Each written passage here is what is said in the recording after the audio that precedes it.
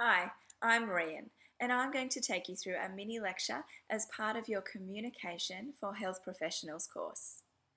Developing communication skills is an ongoing process. Having good communication skills when working in the health professions is important, as effective communication ensures positive outcomes for all people relating to health professionals.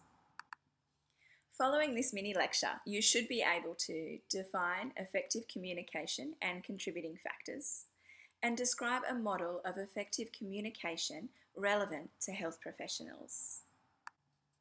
Remember, communicating is a core skill providing a foundation for all future action and events. It is communicating that facilitates satisfactory outcomes or results from any intervention or treatment.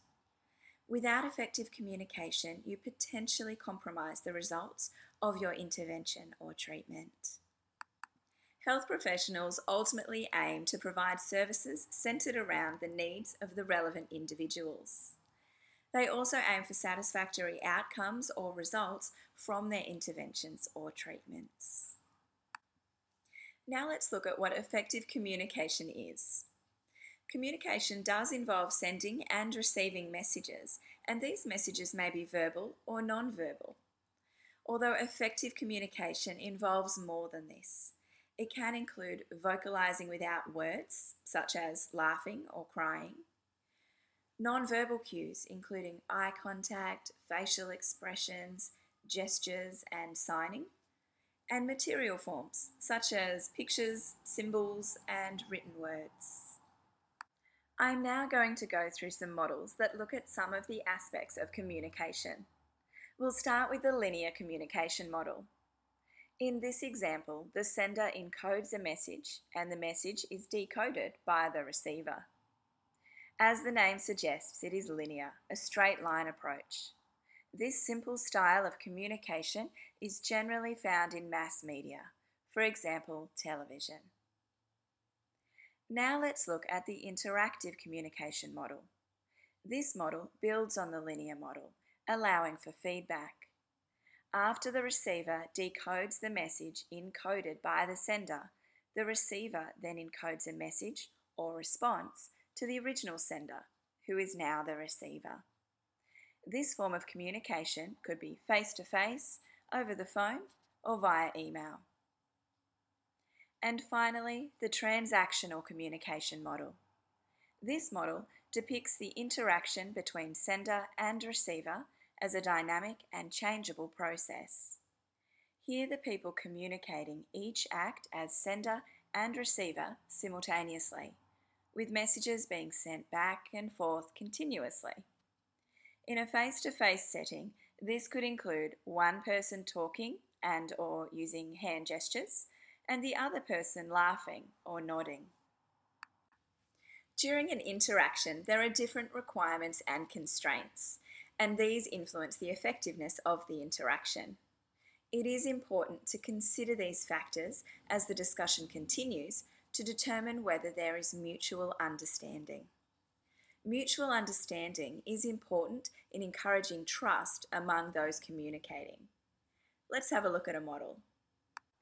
This is a model to guide communication in the health professions. It is important that communicators are actively involved to build a connection and mutual understanding. In this model, you can see that while messages are being sent and received, mutual understanding is continuously being negotiated. Without mutual understanding, communication is ineffective. This is not helpful in health professions, as sharing information and fulfilling needs are paramount. I would like you to consider with whom health professionals communicate. You might like to pause this presentation now and brainstorm your ideas.